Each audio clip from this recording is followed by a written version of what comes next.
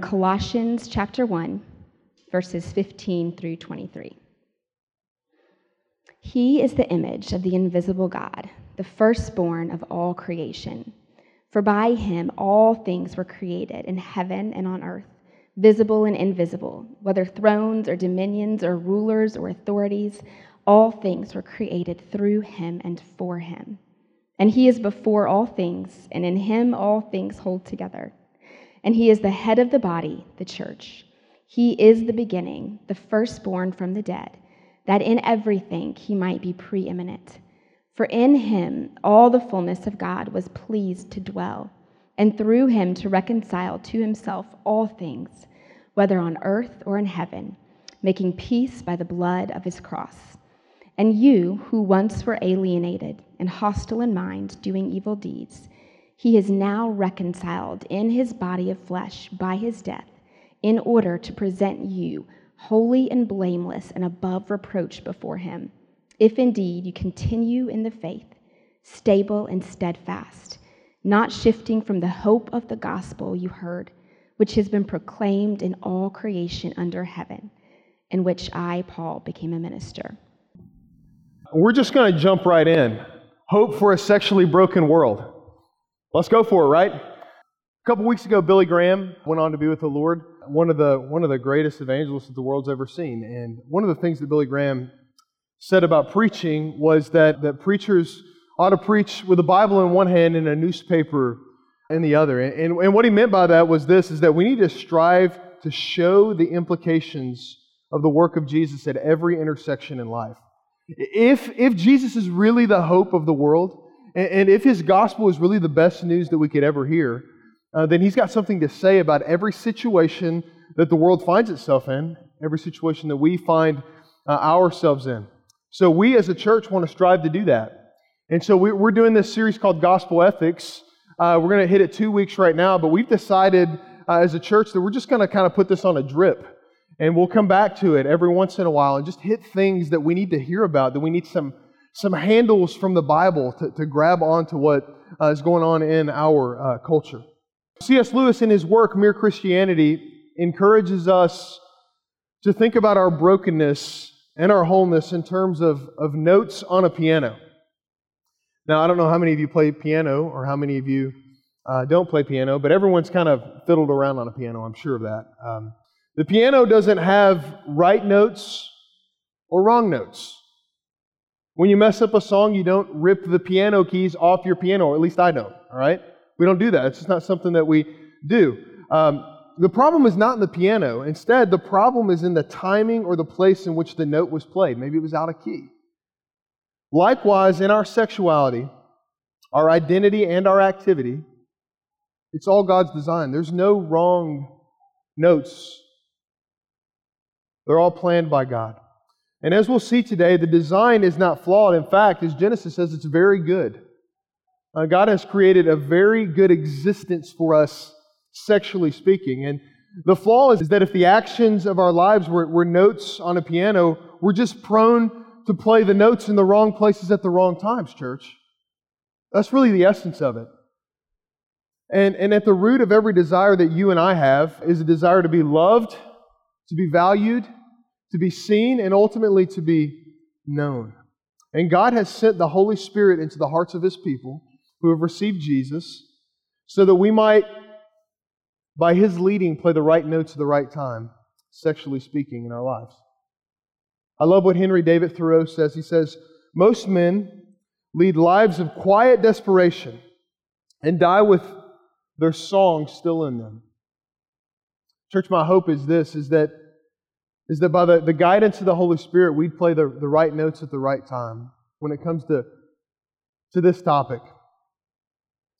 So the big idea of where we're going today is this. Jesus alone can move us from sexual brokenness to wholeness. So here's where we're going today. I got 4 kind of big things I want to talk about here. I want to look at the design of God first. Then I want to look at the distortion of sin. What's gone wrong? Then I want to look at the redemption of sexual brokenness. And then I want to look at the path of the church in the midst of sexual brokenness. So let's dig into the design of God here. If you've got a Bible, open up to Genesis chapter 1. And Genesis 1, 26 and 28, I want you to take note of the order of creation here and what God calls very good and His design. So let's listen to the word of the Lord here. Then God said, "Let us make man in our image, after our likeness, and let them have dominion." So God created man in His own image. In the image of God He created him. Male and female He created them.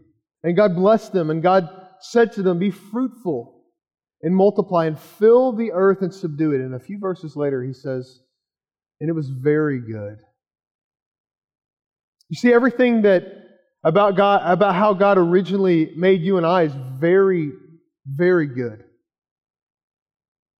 I mean, think about this. From the way we look to the way we relate to one another and to Him, He's even called us to have dominion over the world, to take control, to steward the earth's resources, and to steward our bodies well for the sake of His glory. We don't simply bear God's image, we are God's image. So think about that. The image of God, it's like God carved out Himself, or carved out of Himself you and me and your neighbor and the person sitting next to you and your kids. He carved us out of Himself. We are the image of God. It's not just something that we are and something that we bear when things are going well in our lives. No matter how much your life is messed up and jacked up this morning, you still bear the image of God, and you are His. You notice that the complete image of God is a gendered image. It's male and it's female. So without one or the other, it's not the full image of God. I think that's something to take note of. Men without women in the world are an incomplete image. Women without men are an incomplete image. Men need women and women need men to bear the image of God. Also think about this. Nothing in the design of humanity is exempt from the image of God. It all is a part of the makeup of God carving us out of Himself. It's painting a picture of our complementary nature, that we're designed to be together. So we get that and we see that. And I think it's important to start there, because a lot of times when we think about sexuality, we just think about the brokenness all the time. And we just hide in the shame. It's so important to see the glory of how God created us and created procreation in the world. And how it's very good. So let's kind of move on here and look at the distortion of sin. You know, because of the fall of man, there's a lot of general isms that are out there now. Words like chauvinism. Chauvinism is this idea that men are better than women. And then on the flip side of the ditch, there's feminism, where women are better than men. And then you get into terms like egalitarianism, where it's this approach to try to get us to see each other equally, but it distorts the gospel because it says we're equal in value, which we agree with. The Bible would agree with that. But it says we're also equal in role, which the Bible would not agree with. Instead, what we're going for in gender is this. And in our relationship with the other gender is that there's a complementary nature. There's a reason why God has created men the way He's created them. There's a reason why God has created women the way that He has created them. And so we see this and we understand this for the most part, but where did the brokenness come from? Now, I want to look at Genesis chapter 3, and it's the scripture that if you've been around the church for any season, you've probably read this before. But I want you to pay particular attention to how the fall has affected personal identity, personal appearance, sexuality. Listen to this. Genesis chapter 3, verses 7 through 11. Then the eyes of both were opened. This is after they took of the fruit and ate that they were not supposed to. So the eyes of both were opened, and they knew that they were naked. The first thing they recognize is something sexual, okay? It's the first thing that's broken that we take note of. And they sewed fig leaves together and made themselves loincloths. And they heard the sound of the Lord walking in the garden in the cool of the day, and the man and his wife hid themselves from the presence of the Lord. among the trees of the garden. But the Lord God called to the man and said to him, where are you? I don't think that was like a GPS coordinate question, by the way. It's like, where's your heart? Where are you spiritually speaking? And he said, I heard the sound of you in the garden, and I was afraid because I was naked, and I hid myself. And he said, who told you that you were naked? Or as we say in Kentucky, naked. Have you eaten of the tree which I commanded you not to eat? So the presence of God, church, which is the greatest comfort that we have, right? The peace of God that gives us peace in ourselves. The presence of Jesus in Matthew 28:20, where He says, I'm with you always to the end of the age. It's lost in a sense here. And it's lost not in the physical sense because God is in their presence, but it's lost in the sense that they think there's a problem with God being present in their lives at this moment. Now, when we seek to become free from God, as described here, we immediately enter into bondage to sin, which leaves us with the residue of what I would describe Genesis 3, encompassing this idea of shame. And there's no more clear place in our lives that we experience shame than in our sexual sin. It's the place that's the darkest place in our lives, and it's the place that causes us to have the most shame.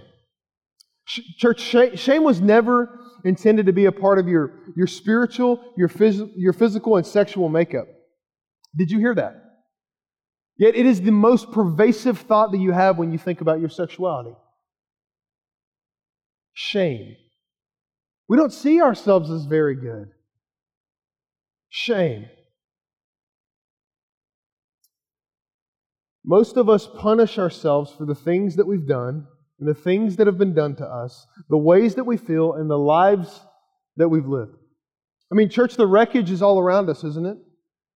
I mean, just personally thinking in our own lives, we can think of scenarios, right?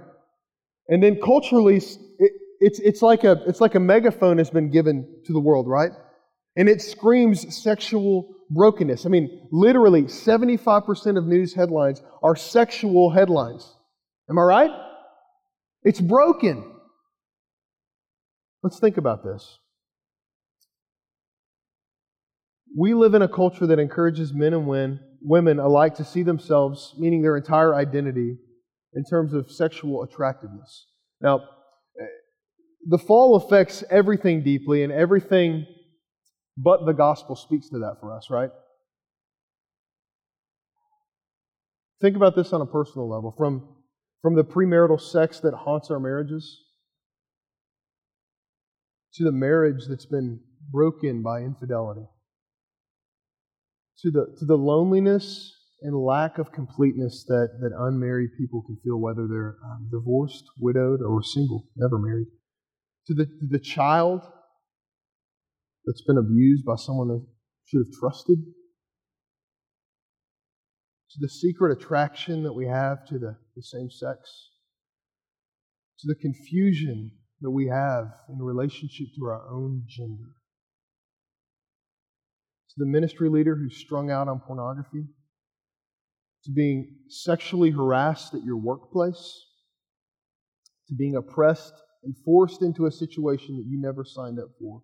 We're all broken vessels, church. And the thing that the enemy wants us to do is to look at one or another and say it's worse or it's better. But I'm here to tell you today it's all the same. We're all broken. The point is not, at least I didn't get pregnant. The point is not, at least I'm not gay. The point is not, at least I'm not strung out on porn. The point is not, at least I'm not seeking sexual reassignment surgery. It's not the point. The point is this: we have all fallen and are guilty, broken sexual sinners. Now here's the deception of the enemy. It's this, is that you cannot be known if something of what I just described is a part of your life, that you can't be known by God. That was the deception in the garden, wasn't it? The first thing they do is they hide when they see themselves. Did God intend that they hide? Or is the grace of God big enough for us to be exposed in front of God and to be loved by God? Paul seems to allude to this idea that sexual sin just hits us a little bit differently. And it's the same thing that we feel when we think about our own stories. Here's what he says in 1 Corinthians 6. It's this letter he writes to a church in Corinth that would fit in well with our culture today. He says, flee from sexual immorality. Now, that's Paul's junk drawer term for sexual sin, okay? Flee from sexual immorality. For every other sin a person commits outside of the body, but the sexually immoral person sins against his own body. Do you not know that your body is a temple of the Holy Spirit within you, whom you have from God? You are not your own, for you were bought with a price, so glorify God with your body. He's rebuking them. He's encouraging them to flee the damaging consequences of sexual immorality that are not only physical, okay, they're spiritual as well. Now I'm not a doctor, but we learn from scientific and a medical point of view that sexual sin or sexual addiction affects the ways that our brains function. It triggers hormonal reactions that affect your emotions, your physical state, and your sexual drives. And when we indulge in sexual sin, we begin to develop these habitual neurological pathways. And you know what that does? It literally makes it more difficult each and every time to resist the devil. And so we just take the bait, and we just keep taking it. And we feel like around our church friends, we got to present this posture that we're actually getting better about our condition. And when we can't do that, we just do the best thing we know how to do. Hide. And we're dying on the inside. We're dying on the inside when we live like that. There's also the spiritual element that sets it apart as a particular dangerous sin. Because, marriage is ultimately this picture of the gospel. It's the most clear way that God can describe our relationship with Himself through Jesus.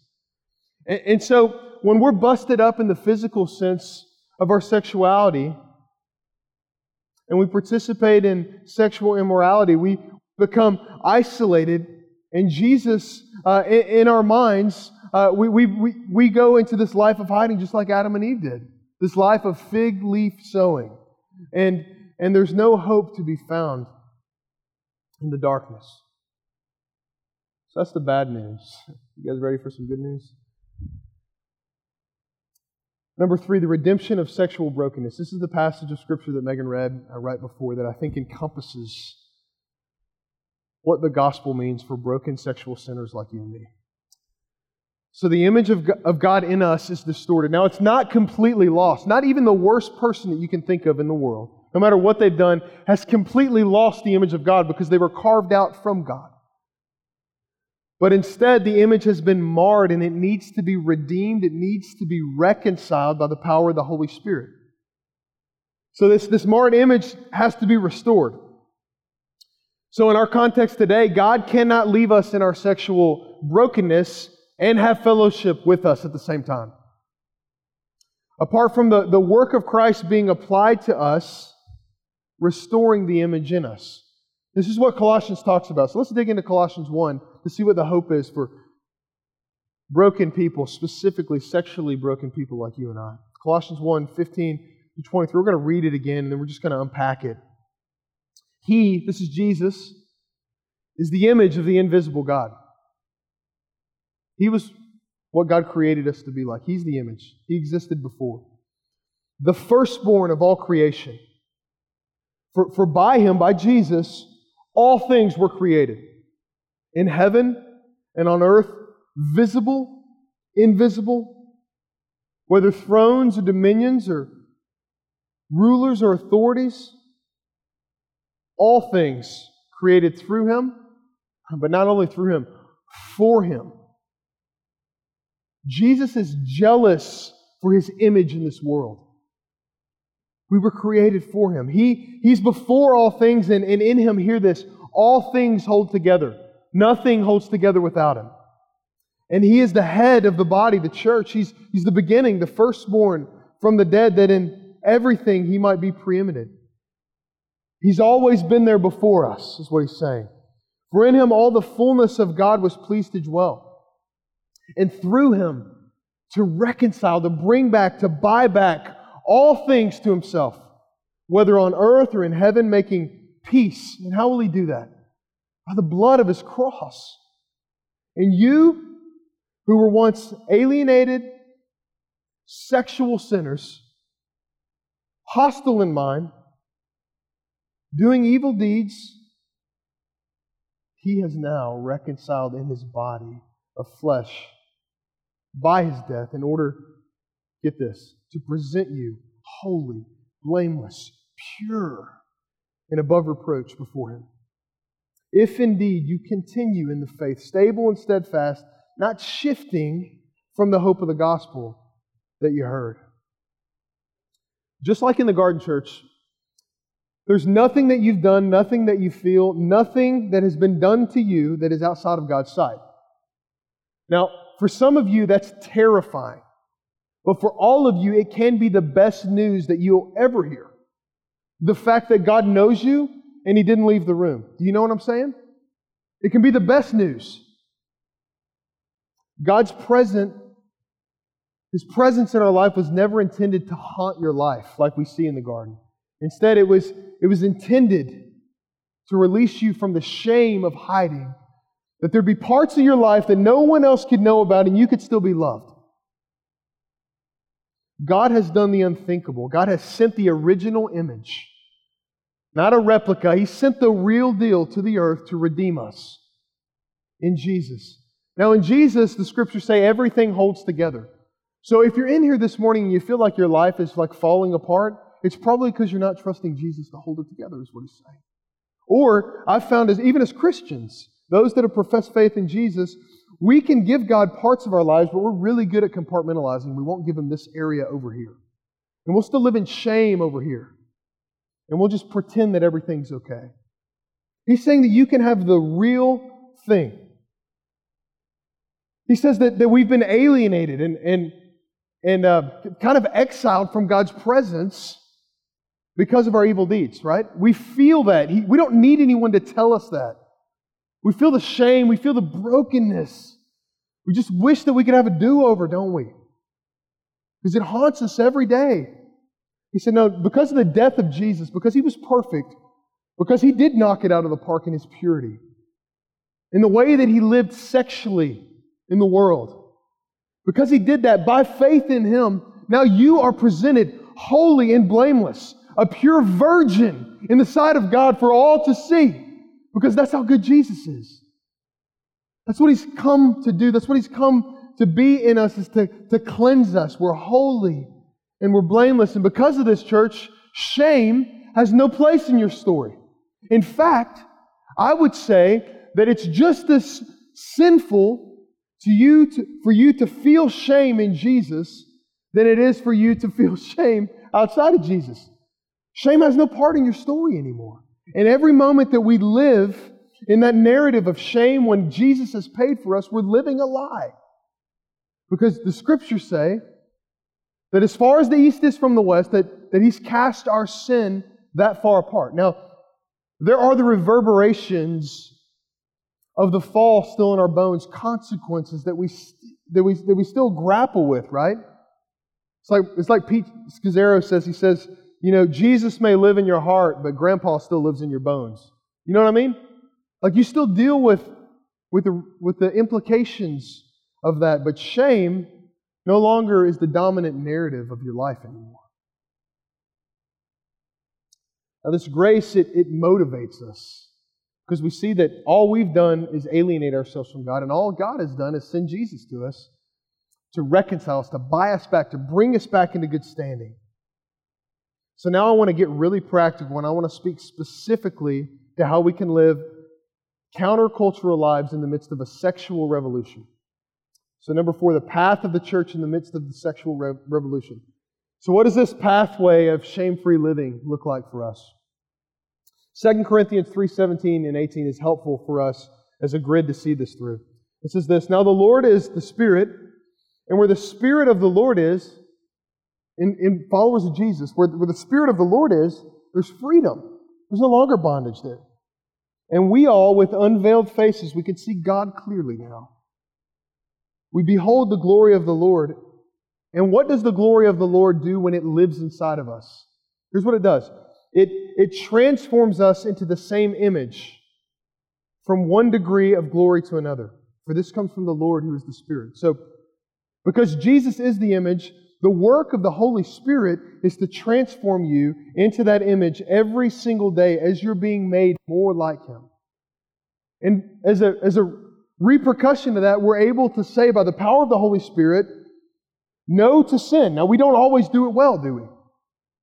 But we see ourselves progressing in that journey of, I'm not as bad as I once was, but I'm still not what I want to be. And so we're on this trajectory. So we're all a work in progress. I think we can agree about that. God is wasting nothing for the sake of your redemption and transformation. And because of that, church, here's where I want to get down to brass tacks. The church should see no one outside of the reach of grace. And I think broadly speaking, the church sees a lot of people outside of the reach of grace. Am I right? We do. Specifically in regards to sexuality. So here's where the rubber meets the road here. So the first thing we got to do is have three implications here. The first one is this. Choose to see and to repent of our own sexual sin. So what do I mean by that? The first thing you've got to do is choose to see it. You've got to choose to believe that you are just as broken as someone that's very explicit about their sexual brokenness. And what that does in your heart is it humbles you. And when you get humble on this level, all of a sudden the grace of God lives in you in this beautiful way. All of a sudden there aren't people that are outside of the bounds of the work of Jesus. So, we've got to continue to remind ourselves of the gospel. And what we do is we look at the gospel, we look at our lives, and we see this gap and we repent. Not out of this place of fear, but out of this place of welcoming. And we begin to walk out of the darkness every single day into the light, out of the hiddenness of sexual brokenness that leads to shame. So maybe some stuff has surfaced in your heart today. And it's terrifying for you to consider. In fact, I would say that's probably most of us, right? Let me just say that I'm sorry for the brokenness that you've experienced. I know that for some of us in the room, those aren't things that we've asked for. But the Holy Spirit has tremendous power to give us freedom from the bondage of shame. I want to encourage you today to maybe begin to take the first steps toward walking in the light, if that's you. James 5:16 says this, and I take this verse to the bank here. Confess your sins to one another and pray for one another so that you may be healed. Someone that's broken, that's seeking to be made whole, needs what? Healing. Well, James gets real explicit here and he says, listen, if you want to be made whole, you can confess your sins to God. But there's a role that the church, other brothers and sisters in the Lord, play in your healing and redemption. And you can't dismiss that. You cannot be an isolated Christian. You will struggle far more deeply than others that walk in fellowship. Now, I'm not saying that you go to your missional community and you air out your dirty laundry this week. I am saying that maybe you begin to pray. Maybe it's your discipleship group. I don't know. You begin to pray. Maybe all the discipleship groups in the church, there's like 15 of them. Maybe y'all just hit pause this next week and say, hey, let me tell you my story. Let me tell you what I'm really dealing with. Maybe you just give a spot to do that. And all of a sudden, we walk into a new layer of light, a new layer of fellowship with God and with one another. Maybe that's an idea. You find a person or two to talk to about this, and you begin to pray so that God can give that healing that we so desperately desire. The second one is this, church. Choose to walk into the briar patch of the sexual revolution with the heart of God for sinners. That's a mouthful, but it's exactly what I think God calls us to. So a friend of mine asked a while back, should I go to my gay cousin's wedding? You guys are like, uh-oh, here we go. I didn't really give him an answer, but I did ask him this. What do you think the heart of God for broken sinners is? What do you think it is? I'm not going to tell you much else in my conversation because I don't want a bunch of emails tomorrow. But here's the deal. Why are we so prone to punish people with our absence in their lives? Because they're sinners. You know what I'm talking about? It's like, I'm just going to cut you out of my life because you sin differently than I do. If you're a Christian, your gay relative already knows that you think that their lifestyle is sin. Trust me. They already know it. But Jesus was constantly spending time with sinners and tax collectors. Jesus spent time with prostitutes, right? He did. And you know what happened with those guilty, sexually broken people? A lot of times, they followed Jesus. Now, you think about the story of the woman at the well.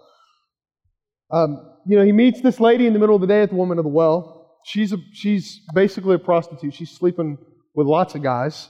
And Jesus, he enters into the relationship with her, sitting next to the well and begins to speak with her. And it's pretty obvious as the conversation goes along that she's broken, because she wouldn't be getting hot water in the middle of the day if she wasn't. And Jesus is honest with her, but He's honest with her in love. You see, a lot of times what we do, because the gospel hasn't seated itself deeply enough in us, is we just spout off the truth. And we forget that the gospel calls us to speak the truth in love. But Jesus does that, and she's won. She leaves her lifestyle. Here's a question for you. How do I represent or mirror Jesus to the marginalized, sexually broken people in Atlanta? I could go and tell you all kinds of statistics about the LGBT community in Atlanta or in Lawrenceville, Gwinnett County. It's all around. Most Christians wig out around the LGBT community. Completely wig out. Am I right? Yeah, it makes us uncomfortable, doesn't it? Sure. If their sexual sin is the same broken mirror as my sinful shame, why am I afraid? I think we're afraid because we don't know how powerful the gospel is. We don't know how powerful the strength of God is to redeem sinners. We don't understand how long His arm of salvation is. And so we think, in our unbelief, that we've got to narrow the gate to help Jesus out a little. Let's just kind of keep Him away. Let me set the record straight here. Is homosexuality a sin? Sure. Is the LGBT community welcome at New City Church? I sure hope so. Now here's the deal. Are there difficult conversations that come from this? Absolutely. Absolutely there are.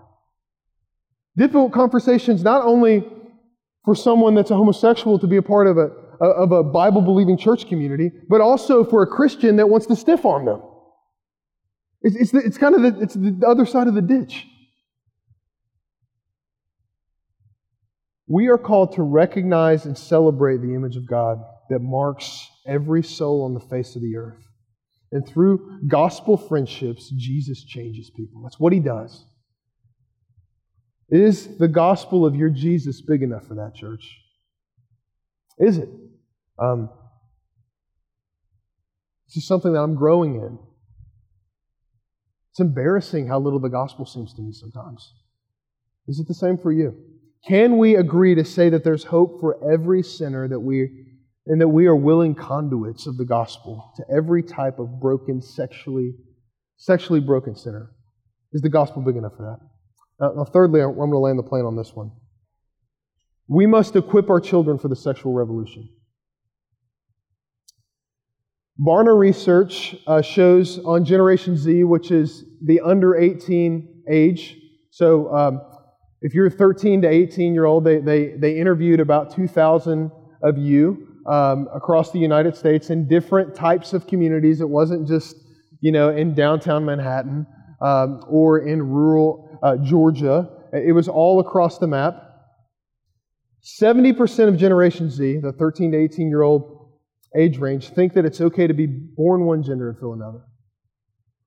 Now, what that reveals to us is a confusion of gender and a confusion of gospel ethics when it comes to thinking about the design of God. And why that's dangerous is because the implications of that play out into all types of manifestations. They also feel that it is worse not to recycle than to look at pornography. This is the 13 to 18-year-olds in our community. And the trends typically show that those that are younger, it's not appropriate to ask them these type of questions, but they're on the same trend, generally speaking. So because the Lord doesn't call us to respond with an attitude of fear, we respond with this attitude of faith and say, God, how can we equip this church to live out the gospel in the thorny places, the young people in our church? Because here's the redemptive side of this generation. They are more transparent, passionate, and they want to know the real Jesus. Not coffee shop Jesus, not rock band Jesus, not homeboy Jesus, but the one that has the power to raise people from the dead. That's the Jesus they want to know. And so how are we going to equip them to bear the image of Jesus redemptively in our world? First thing is this. Continuous sex ed is a part of gospel ed. Now, the timing of this is of essence. I mean, let's think about this. We have this idea of when we're going to have the talk with our kids when the baby's in the womb, right? And then all of a sudden, some kind of conversation comes up when they're 5 and we're like, oh, right? I mean, we get freaked out about the questions that they're asking. But church, they're learning about sex all along. I would hope that they would learn more from us than they would from movies and music. Now, most of us have horror stories about the sex ed class we had in 5th or 6th grade, right? And the videos we saw and the pictures and the things they sent us home with, right? I mean, we're just terrified to think about that. Or maybe even the conversation that your awkward mom or dad tried to have with you that didn't go so well, We're terrified of those types of things. And I think the antidote to this is that we begin to put sex ed on a drip instead of a fire hose. I mean, think about this. The way that my children see me embrace my wife when I get home from work is part of sex ed, right? The way that I speak to her, the way that I talk with people. It's all part of teaching them how to live out of their unique identity. Now, there's going to be brokenness that manifests itself.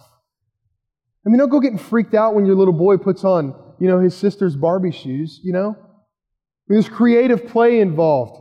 But what's it look like for us to enter in?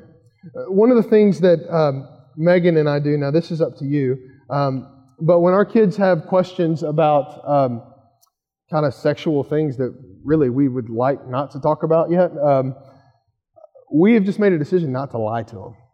Now, here's what this doesn't mean.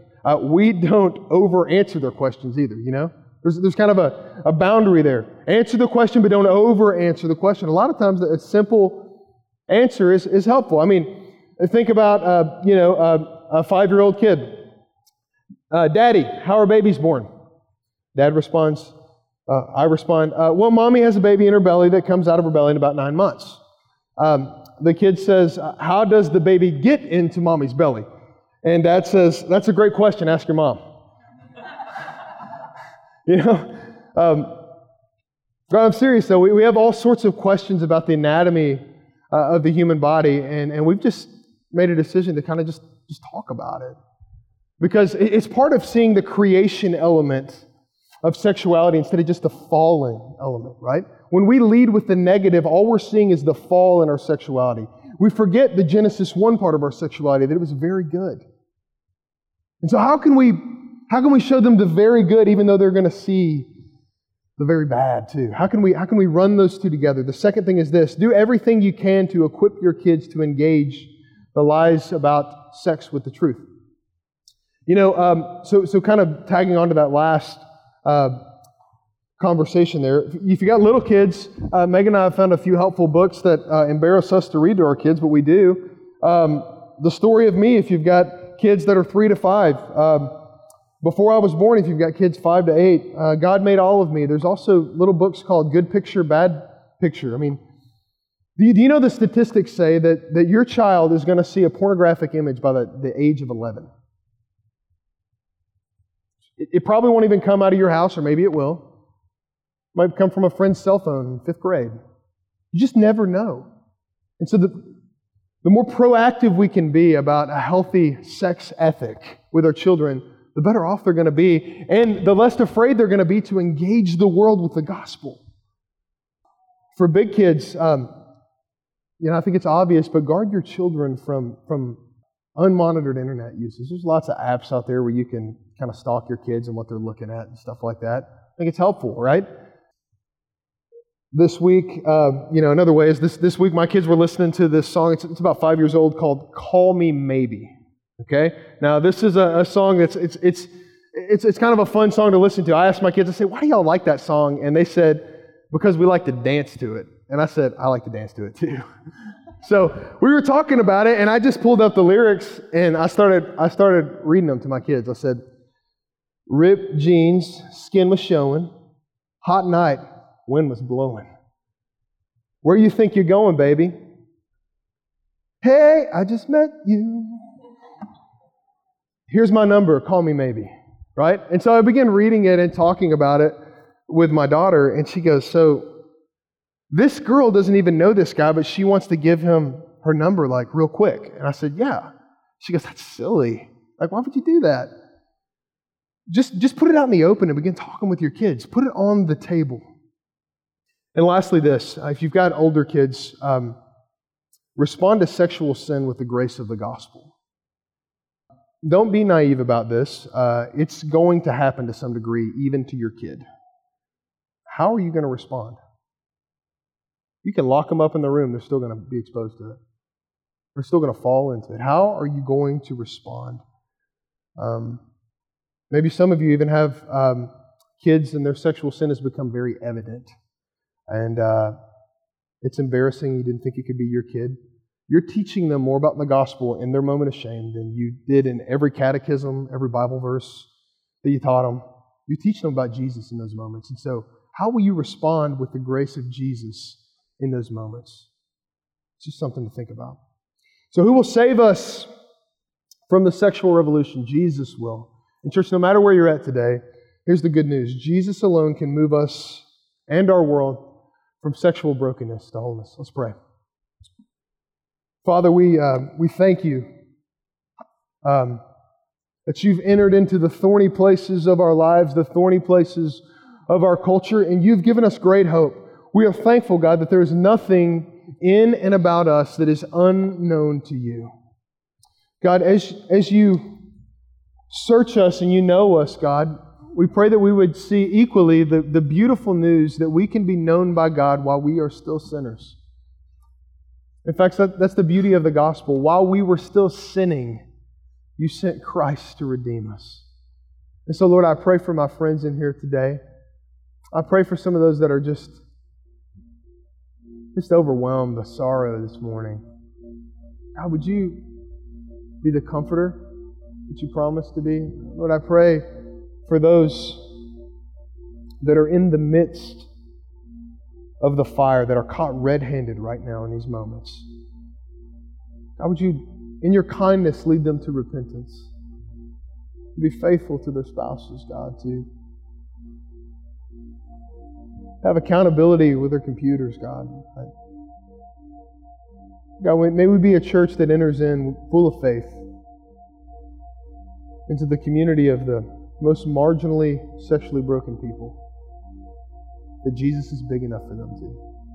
So Lord, we thank you for your grace this morning. It's in Jesus' name we pray. Amen.